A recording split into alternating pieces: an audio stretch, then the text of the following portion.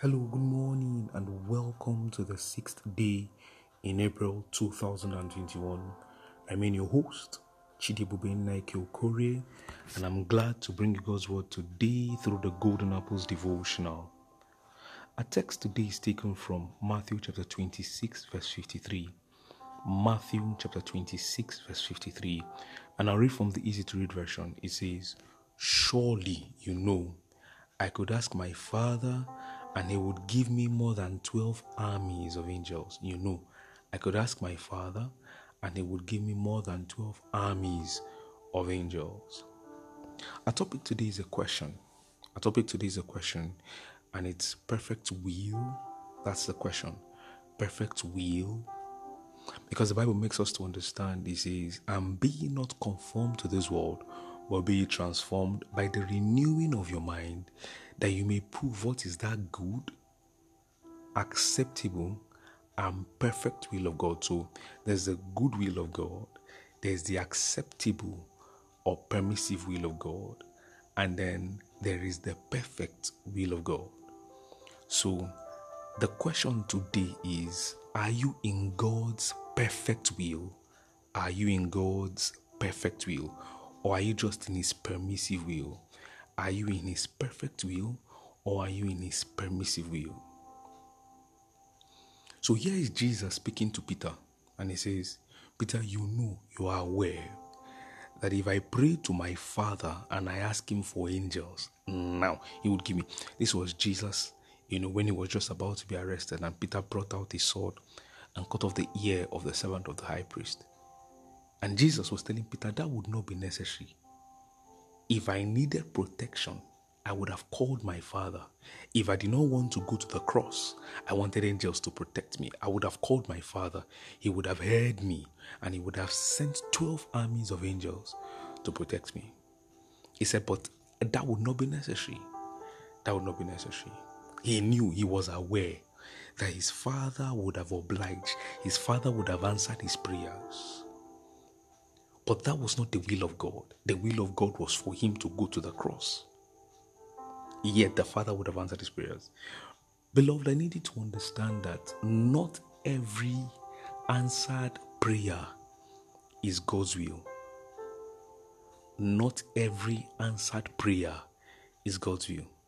Not every answered prayer is God's will. Not every answered prayer is God's will. So the fact that God answered your prayer does not mean that was his perfect will. The fact that God answered your prayer does not mean that was his perfect will. "Oh, Father, I need a job in Shell. Father, I need a job in Shell. Father, I need a job in Shell. Father, I'm tired of where I am. I want to move to Lagos. Open a door in Lagos. Open a door in Lagos. Open a door in Lagos. Open a door in Lagos." And finally a door opens in Lagos and you move to Lagos. It may be the permissive will of God, not his perfect will.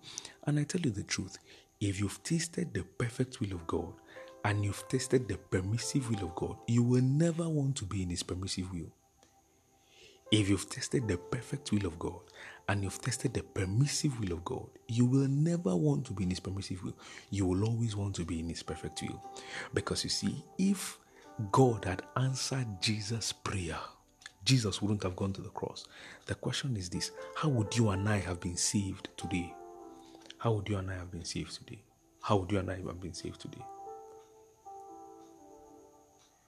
So the fact that a prayer was answered does not mean it was the perfect will of God.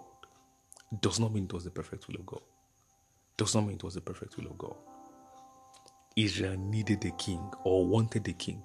They said, "Give us a king so we can be like other nations." And God obliged. Doesn't mean it was his perfect will. God obliged them. It doesn't mean it was his perfect will. Doesn't mean it was his perfect will. Doesn't mean it was his perfect will.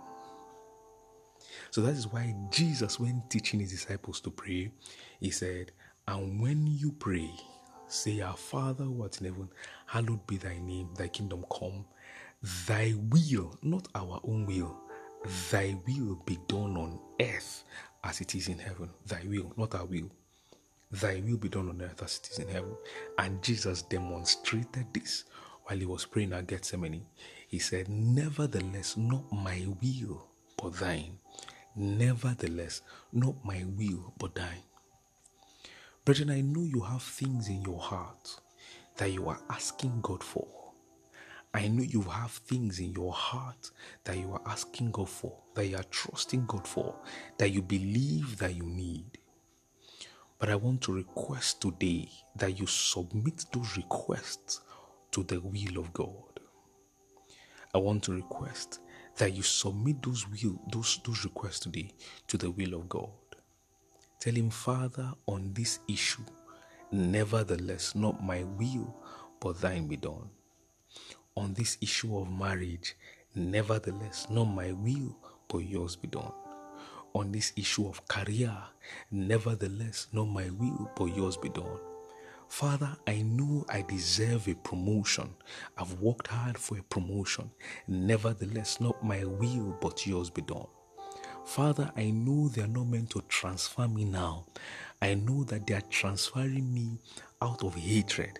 I know they are transferring me out of jealousy. Nevertheless, not my will, but thine be done. Not my will, but thine be done.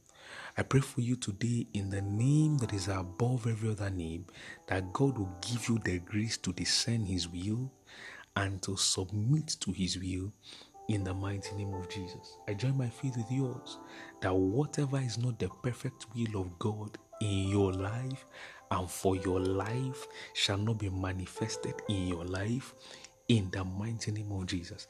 The heavens are opened over you today. In the mighty name of Jesus, I come against every spell of frustration. In the mighty name of Jesus, today is your best day yet. Go ahead and succeed. God bless you. See you tomorrow.